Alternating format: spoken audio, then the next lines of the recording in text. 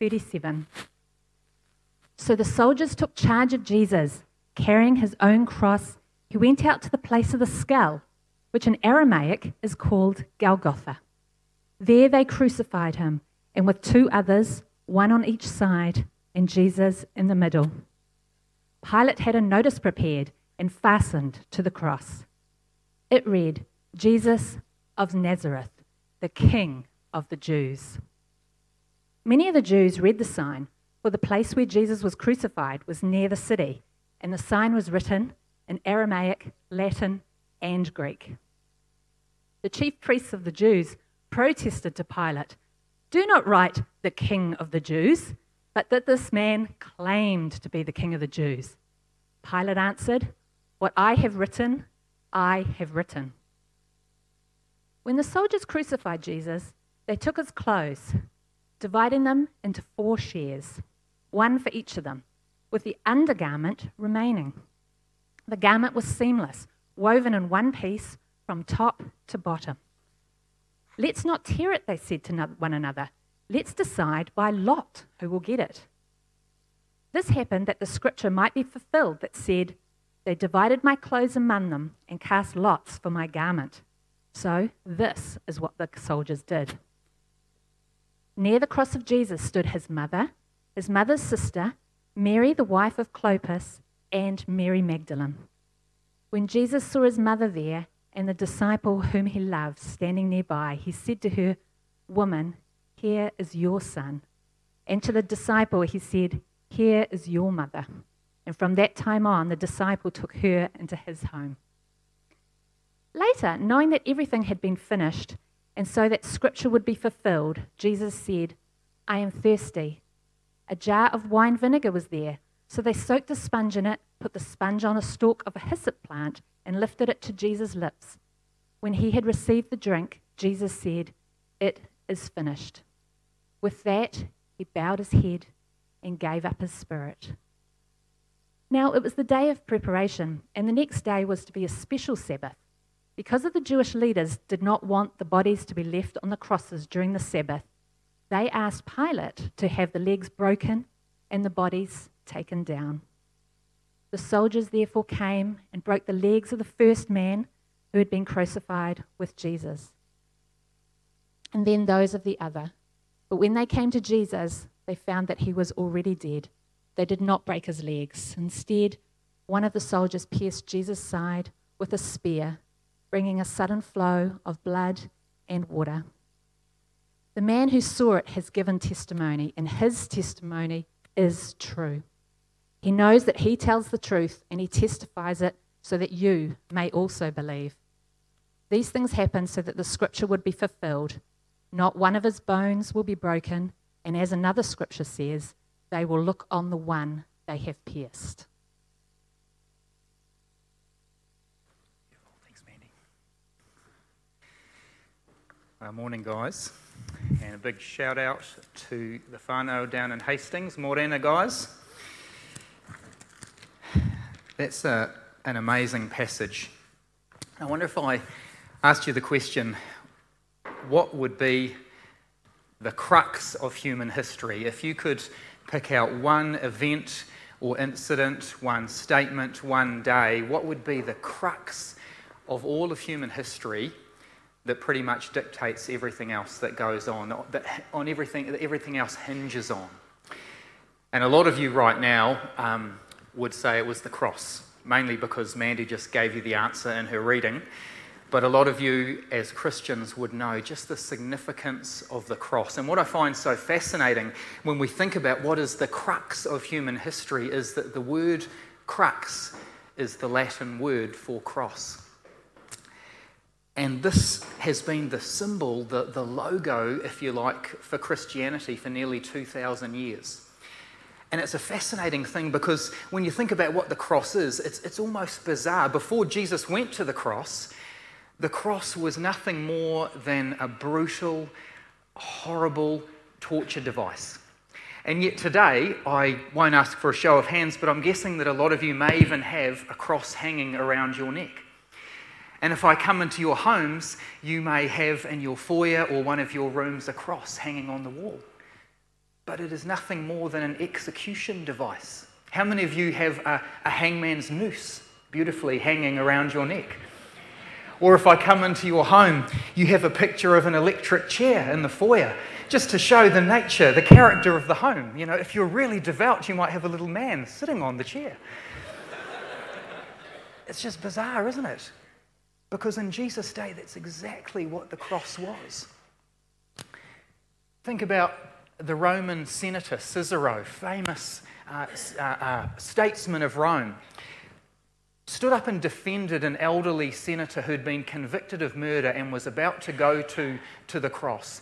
And Cicero, this famous Roman, says the very word cross should be far removed, not only from the person of a Roman citizen, but from his thoughts, his eyes and his ears. The mere mention of them, that is unworthy of a Roman citizen.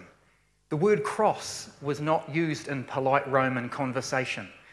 Little Zechariah goes off to kindergarten and he meets some kids from the other side of the tracks, and he comes home and he says, you would probably give him the wooden spoon.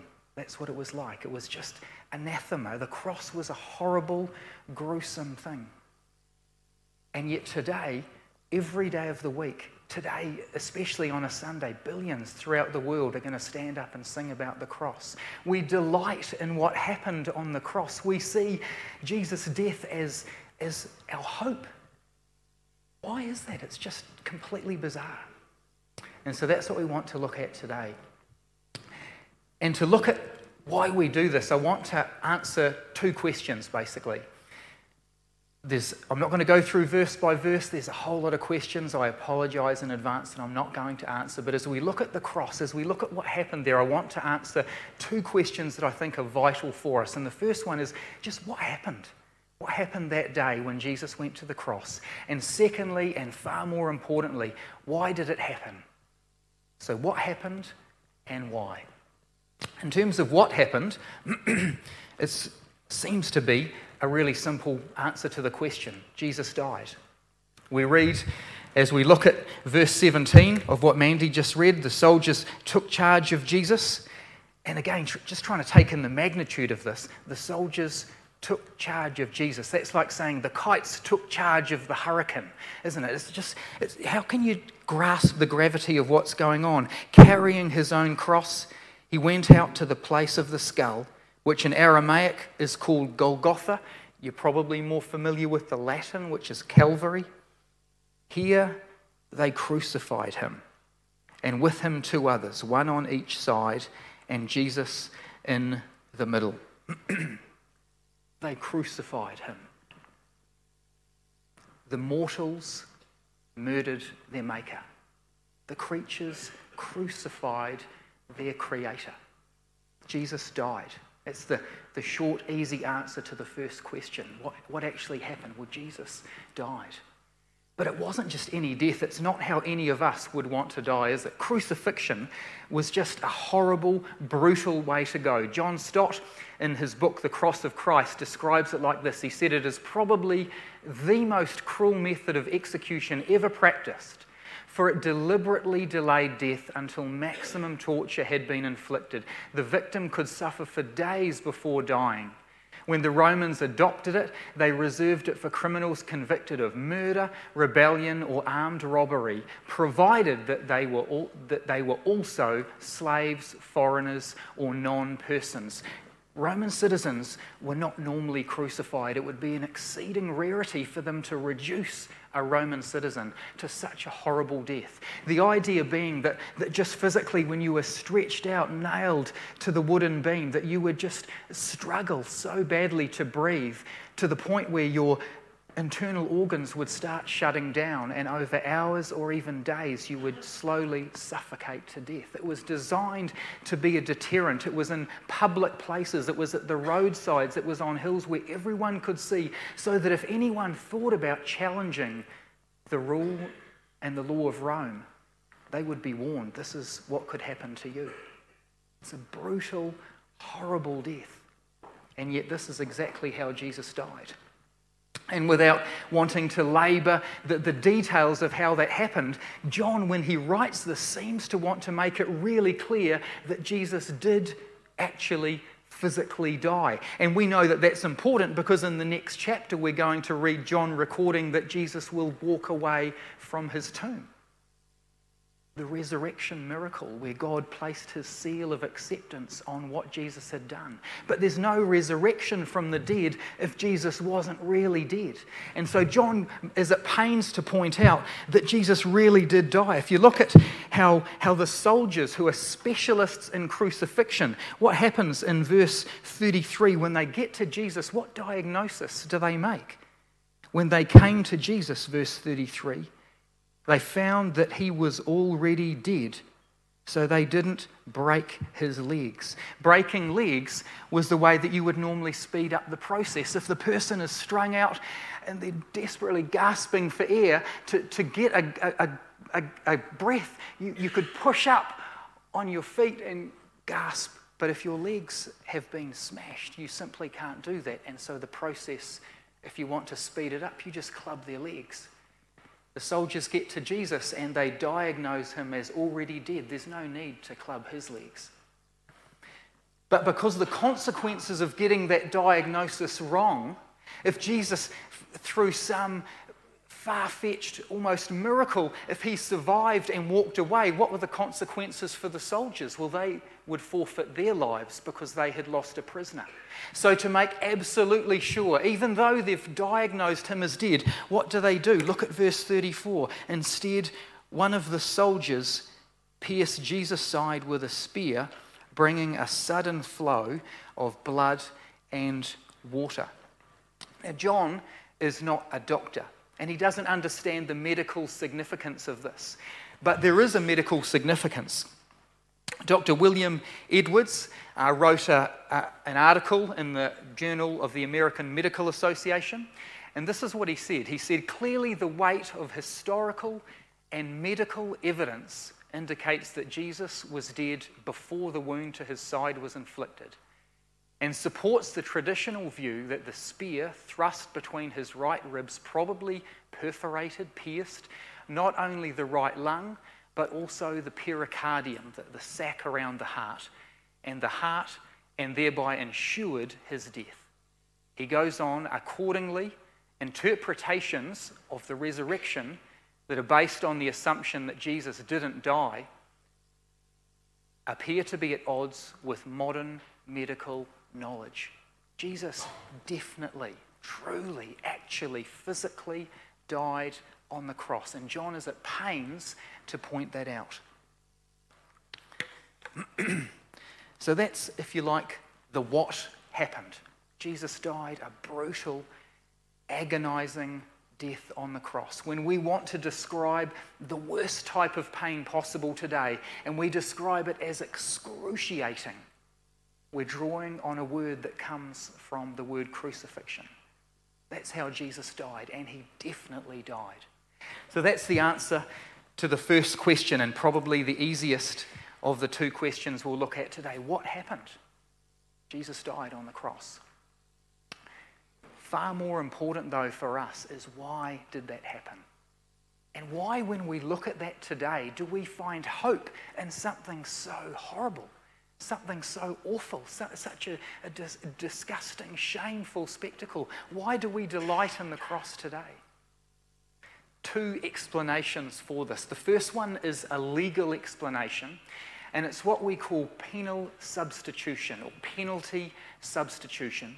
The second one is a not so much legal, it's more of a visual, pictorial thing coming from a ritual that God had asked to happen for hundreds of years before the cross, and that's the Passover celebration. So what do we mean when we talk about this idea of penal substitution?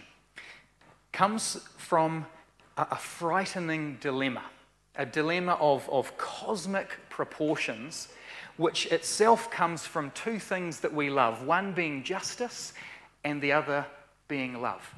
And we all love these things. We want to have a society with justice and with love. Think about justice. On a lighter note, perhaps, we want justice, don't we? When you go to the movies, you want everything tied up at the end. You want the good guy to win. Think about James Bond.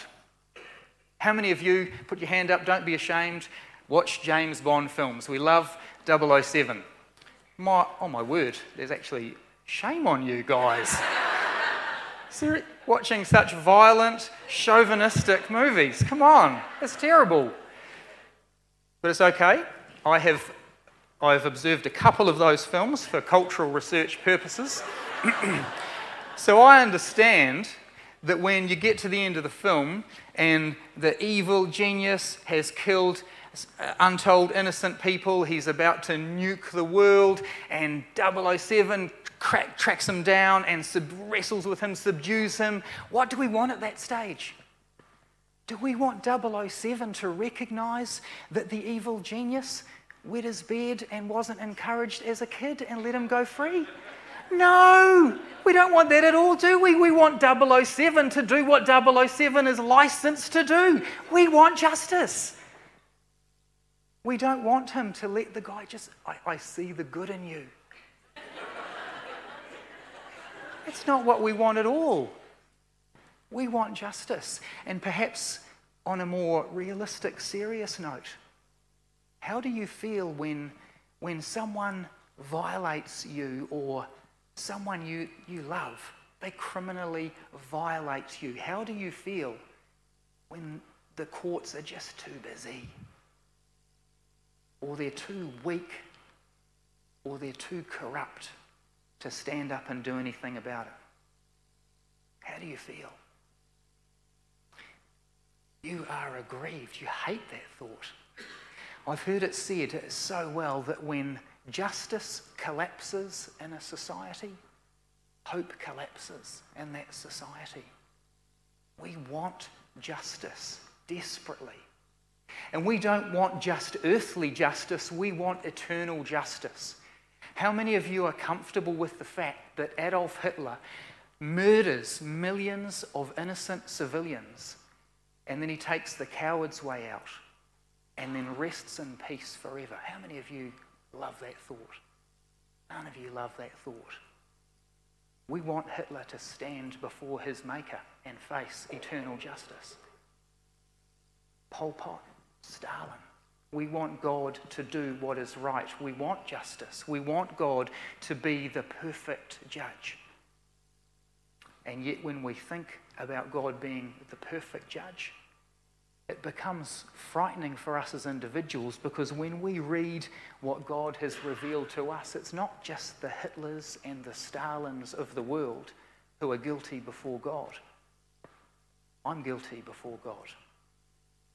The Bible says really clearly, we all like sheep have gone astray. Each of us has wandered off, rebelled, turned their backs, don't live as God calls them to.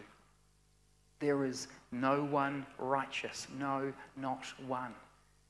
All have sinned and fall short of the glory of God, and we all deserve his punishment. I imagine you feel uncomfortable sitting hearing that. We all do. Part of that discomfort, though, part of that railing against this idea is firstly that we just struggle to take in the nature of the being who is the perfect judge. We struggle to take in what God is like, his utter perfection. We struggle to grasp with our tiny minds who we're talking about when we talk about God, this being who speaks and brings the universe into play, who holds galaxy clusters in his hands, who is above history, who sees the future from the past at the same time, who is above and beyond time, who rises up kings and deposes them at his whim, who is said to be enthroned, surrounded by 10,000 times 10,000 angels who cry out to him, holy, holy, holy are you, Lord God Almighty. Just a perfection and a majesty and a righteousness beyond what we can take in. And so when we look at ourselves as basically good people, we miss that comparison of what true perfection and good looks like, what holiness looks like. And if we understand that, we start to see how far we pale into comparison. The second thing we fail to understand is when we talk about God's punishment, if you like, against sin. We get a picture in our heads of God almost putting us in a cage with flames and poking us with sticks just to be vindictive and nasty. But that's not the nature of God's opposition and punishment of sin at all. Because true punishment for sin is much more that God, because he is holy, separates himself from sin. And if you think about God separating himself from anything, when God separates himself, everything that goes with God, everything that is good is separated as well. Just get in your head the picture of just total goodness, happiness, companionship, understanding, comfort, peace, hope, enjoyment, satisfaction. Everything you could put on the list of good things just goes hand in hand with God, because that is the nature and character of God. Try then, if you can, to get a mental picture of what the scene looks like when all of those things that are purely outflows of God, when they are taken away. And there is an absence of all comfort. There is a complete absence of peace. There is an absence of satisfaction. There is an absence of health. There is a complete absence of hope. Try and imagine the darkness of the picture that you're painting. You're painting a picture of what hell is like. Hell is not a cage where God pokes people with a stick. Hell is a place where God has separated himself and everything that goes hand in hand with him. And that is what is left. Because conversely, heaven is not heaven because there's lovely harp music and clouds and lots of food. Heaven is heaven because it is in the presence of God and every beautiful and good and amazing and lovely thing that goes with him. So for God to deal with sin, for God as the perfect judge to administer justice against sin, it's a horrible thing. But as the perfect judge, that's what we want him to do. We want justice to be done. Can you start to see the dilemma? That we want him to be the perfect judge, but we want to be loved by him as well. That's what we're created to be. There is this dilemma of cosmic proportions, and it's a frightening dilemma.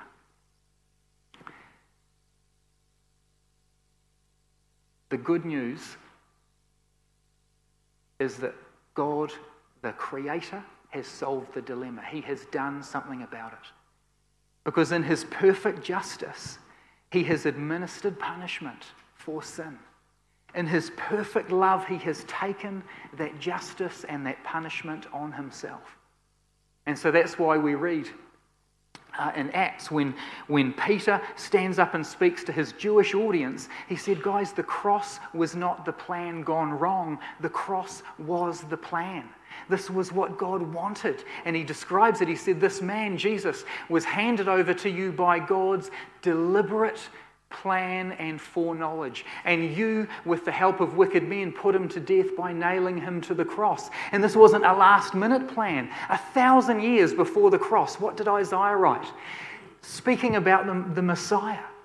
Isaiah wrote in chapter 53, he was pierced for our transgressions. He was crushed for our iniquities. The punishment that brought us peace was on him, and by his wounds we are healed. We all, like sheep, have gone astray. Each of us has turned to his own way, and the Lord, Yahweh, has laid on him, on the Messiah, on Jesus, the iniquity of us all. So the dilemma, the cosmic dilemma of justice and love, is completely solved by God. Unlike every other religion, where in every other religion for their god or gods to show mercy, they have to do it at the expense of justice. God doesn't do that. Every religion has to do that. It has to park justice in order to show mercy. But in the Christian worldview of what happened at the cross, God does not dismiss justice at the expense of his mercy. He displays his mercy through his justice because he administers the punishment and he takes the punishment himself. And in case we sit here and we think, but that's just barbaric. I've heard it described as cosmic child abuse, that a belligerent, vindictive father punishes his innocent son who hadn't done anything wrong. But when we think about that Jesus is part of this plan, Jesus, the sin-hating, sinner-loving Saviour, is completely on board with us. He chooses to do this as our legal, our penal substitute. The next question I guess you could ask is, well, why did it have to be Jesus? Couldn't we just put up another representative? I mean, seriously, you can have Hitler. Let Hitler be the representative of the whole lot of us. Do whatever you like to that guy. He deserves it. That's exactly the problem. If we put Hitler forward, the punishment he receives is simply what he deserves. Guys, if you put me forward, the punishment I receive is simply what I deserve. Our substitute, our representative, has to be someone who doesn't deserve punishment. And so that's why when Peter describes the one who would be our substitute, Peter who had lived with Jesus, Peter who had seen Jesus in every situation, seen him when he was tired, seen him when he was under pressure, seen him when he was attacked, when he was abused, and how did he respond? Never dropped the ball, never sinned. How did Peter describe him? Peter says of Jesus, he committed no sin, and no deceit was even found in his mouth. Jesus was sinless. He did not deserve any punishment. And so he alone, out of every human who has ever lived, who had been tested and found perfect, sinless, he alone could be our substitute, our representative. Paul put it another way. He said Christ never sinned, but God treated him as a sinner so that Christ could make us acceptable to God. That's the legal explanation, if you like, of what happened on the cross, that he was our substitute. He stepped in and he took the punishment that we deserve so that we don't have to take that punishment if we will only entrust ourselves to him. There's another explanation, though, that John doesn't want us to miss. And it's much more of a visual one. If you find the legal side heavy, you'll probably like this more. And it's the picture of the Passover celebration. And a lot of you may be familiar with this, particularly if you went through Sunday school and you've heard the Old Testament stories. You may remember that back in history, about 1300, 1400 BC, the infant nation of Israel were enslaved in Egypt. And they had a ruthless dictator, Pharaoh, who had ruled over them, and they were making bricks, they were enslaved. They cried out to their God, Yahweh, would you set us free? Would you rescue us from this tyrant? And he answers. And so God sends a representative, Moses, to Pharaoh, and he says, let my people go. Pharaoh says no. He says, okay, I'm going to send you some warnings. And we have these things called plagues, where he sends a plague of locusts, a plague of flies. He turns the rivers to blood. It's just horrendous. But time and time again, when he says to Pharaoh, let my people go, Pharaoh hardens his heart and he refuses. And so we get to the point where God says, okay, this is it. I'm going to send one final plague, and this will convince you. And he says, on a certain midnight, I'm going to go through the land. And every firstborn son in every family is going to die. If that's what it takes to convince you, that's what I'm going to do. And he promised that. But he said to his people, the Jewish people, the Israelites, I've got another promise for you. I'm going to pass through the land, but I'm going to pass over you. And I'm going to spare your firstborn. But I want you to mark out your homes. And I want you to do this in a special way. I want you to take a lamb on the 10th day of the month. And I want you to keep that lamb. And then on the 14th day, I want you to take that lamb, and it has to be without blemish. I want you to take a perfect lamb, no defect, no blemish. And on the 14th day of the month, I want you to kill that lamb. And before you cook it and eat it, I want you to take its blood, and I want you to mark your houses. I want to see that you are my people. I want you to put the lamb's blood on the doorposts of your houses, on the vertical beams, and across the top of your doors. And the Jewish people, I'm thinking, probably thought this was a bit weird, maybe a bit gross, but they obeyed. And on the night of the Passover, death swept through Egypt. And we've got the records, just horrendous death throughout the country, from Pharaoh's own family right through to the families of his slaves. The firstborn died through the country, wailing through the streets. It must have been just utterly awful. And yet, in the area where the Jewish slaves were, this fledgling nation, there was no wailing, because they'd marked out their homes and God had passed over them when he passed through the nation, and he had spared them. And so God says, I want you to have a memorial of what I've done this night. And so he instituted what they called the Passover festival. It was a day at the start and then a week, the festival of unleavened bread, and it kind of got merged together, the Passover festival. And for hundreds of years, generation after generation, countless lambs killed to remember this amazing thing that Yahweh had done when he rescued the nation of Israel from Egypt. Generation after, how many thousands, tens of thousands, hundreds of thousands of lambs killed. And then one day, about AD 30, something like that, this crazy guy, John the Baptist, you want to see what he wears? He eats locusts and honey. It's a crazy Jewish preacher.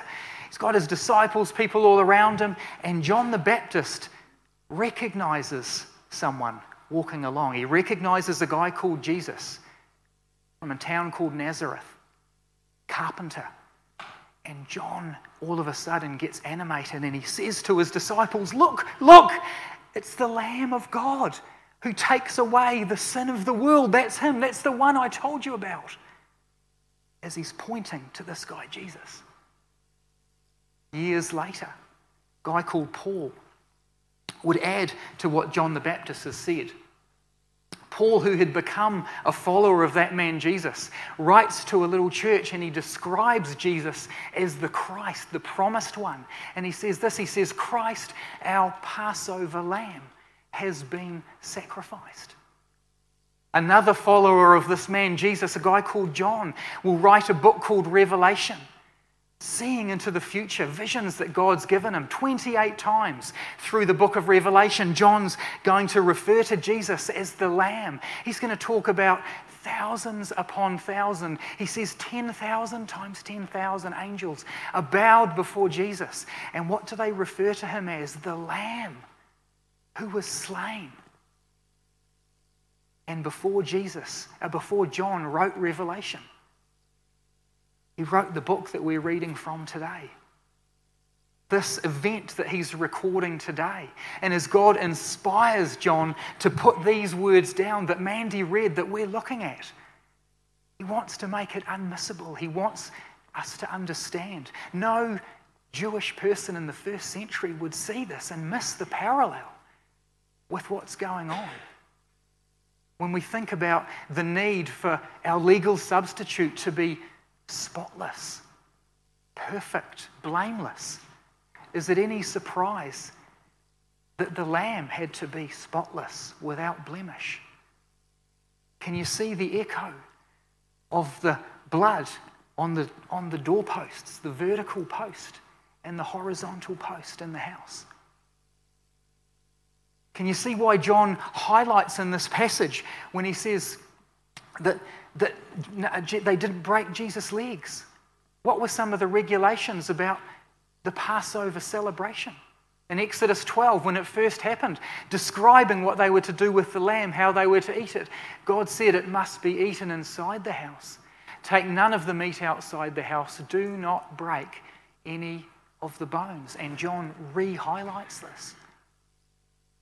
Where were the Passover lambs sacrificed? It wasn't all throughout Israel. It was reduced down to Jerusalem. And where did Jesus die? What was the celebration that thousands upon thousands of Jewish pilgrims had flocked to Jerusalem to see when Jesus hung on the cross that day? They were there for the Passover celebration. And so when you see this, and you marry that with this idea of substitution, of the perfect substitute being sacrificed in our place, can you start to understand the gravity of what's going on the cross? Can you start to get what an incredible victory this was? Can you start to see why when Jesus gets to the end of his life, and in verse 30, he gives out this cry, he says, "It is finished." Tetelestai, it's paid for, it's done, it's finished. It's just incredible. Compare this to any other worldview. Compare this to all of the other religions. What did Buddha say? As Buddha died and he's surrounded by his disciples, his last words are variously translated. But basically he said, strive without ceasing. Strive unendingly. Strive diligently. What does Jesus say? He says, guys, I've done it. It's finished. I've done it. The price is paid. The victory is won. You are free. I've done it. I've completed it. It is done for all time. It's the perfect tense. I've finished it. It's just incredible. This is why we delight in the cross. This is why the cross is so important, especially when we read the next chapter and see that God accepted this offering that's been made. But this is not just an academic exercise. Because when John writes this, he wants a response from us. He says, when he describes what's gone on, he says in verse 35, the man who saw this has given testimony.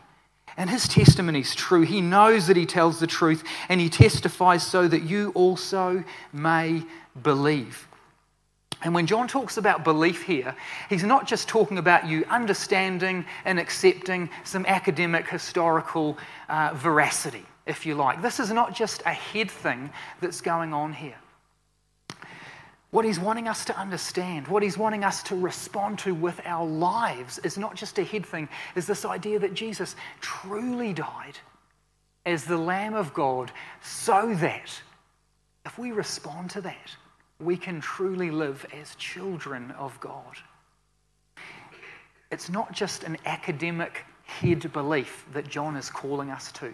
John has used this idea of believing in Jesus right through his book. And to make sure that we understand it's more than just an academic assent to a series of facts, at the start of his book, John used a language tool. It's called parallelism to explain what he meant by belief. Right in the first chapter of John, he said this, talking about Jesus, he said, all who received him, to those who believed in his name, he gave the right to become children of God.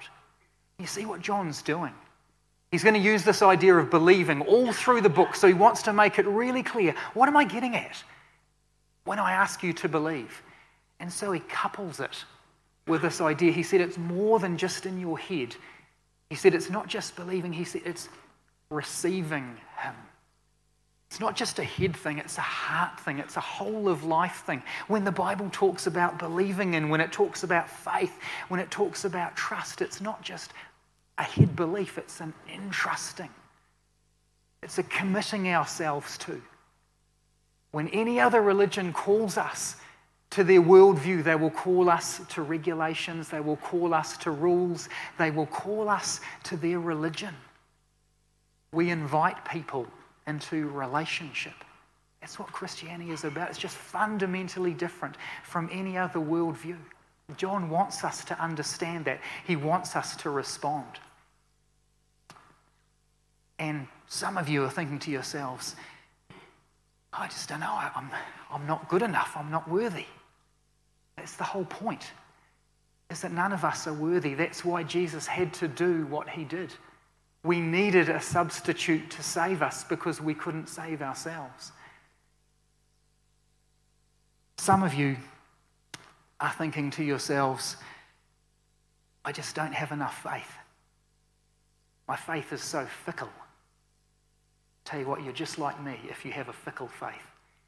I want to share a story from Don Carson that I think helps this. If you think you don't have enough faith, your faith is too small, and it's from the idea of the first Passover. Two men are in Goshen, the area where the Jews were all living. Mr. Smith and Mr. Jones, remarkably Jewish names. And Smith says to Jones, I'm really worried about what's going on. You've heard about this Passover idea. He says, I'm really scared. And Jones says, it's all right, God's got it in hand. Haven't you done what, you're not going to do what Moses said to do, just you do the lamb thing and the blood and that. Smith says, but it's just, it's frightening.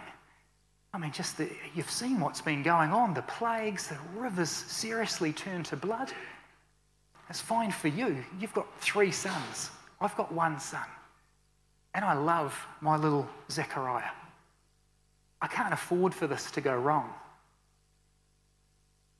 And Jones says, man, I just say, bring it on. I trust in the promises of Yahweh. And that night, death sweeps through Egypt. Which one of those guys lost his son? Neither of those guys lost their son. Because it's not how strong your faith is, how perfect and how complete your faith is. It's what your faith is in. And if you've just got a little bit of blood on the door of your house, you've marked out your house. If you've just got a little bit of faith in the almighty, perfect Son of God, who offered himself as the perfect substitute for you, your faith, and that perfection is all you need. And so I just want to ask, have you done that? Have you entrusted yourself to Jesus to be accepted completely as a child of God, to be welcomed into heaven, to be adopted as a child of the King of the universe? If you've never done that, I just would love to give you the chance to do that this morning. It's not a complicated thing. All I would ask you to do is just to respond, to accept the gift that's being offered. I'm going to put up an example prayer. These are not magic words. There's nothing incredible. It's not a particularly beautiful, complicated prayer. But if you have never entrusted yourself to Jesus as your Saviour, if you've never accepted this gift, what he did on the cross, being your substitute that you might be accepted by God, can I just beg you, would you just pray this prayer or words that mean the idea of this prayer? I'm just going to read through it, and if this honestly expresses your heart, would you just pray this with me? Lord Jesus, you gave me life, but I don't live for you as I should. I've turned my back on you, and I've lived for myself. Thank you for taking my punishment when you died on the cross. Please forgive me and help me to live with you. I entrust myself to you. And can I just ask that if you've done that, in a couple of minutes we're going to carry out another ceremony, similar but different to the idea of a Passover, another picture, if you like, that God has asked us to do.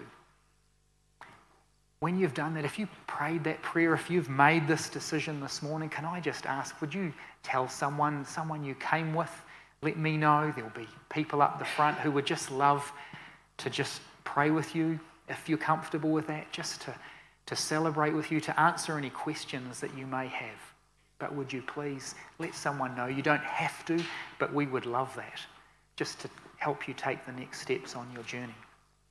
The band, if they want to come up now, are going to lead us in a couple of songs of worship. And what we're going to do is just stop now and just do our own celebration, something that Jesus asked us to do the night before he was crucified. When he said, when you get together, I want you to take this bread and drink this cup as just a memory, a memorial of my body that's given for you, my blood that is shed for you. So as the band leads us, can we do that? Just in your own time, whenever you like, just come up and grab the bread and the cup. And just remember this truth, this big idea for today, that Jesus, the spotless, perfect Lamb of God, truly died so that we can truly live as children of God.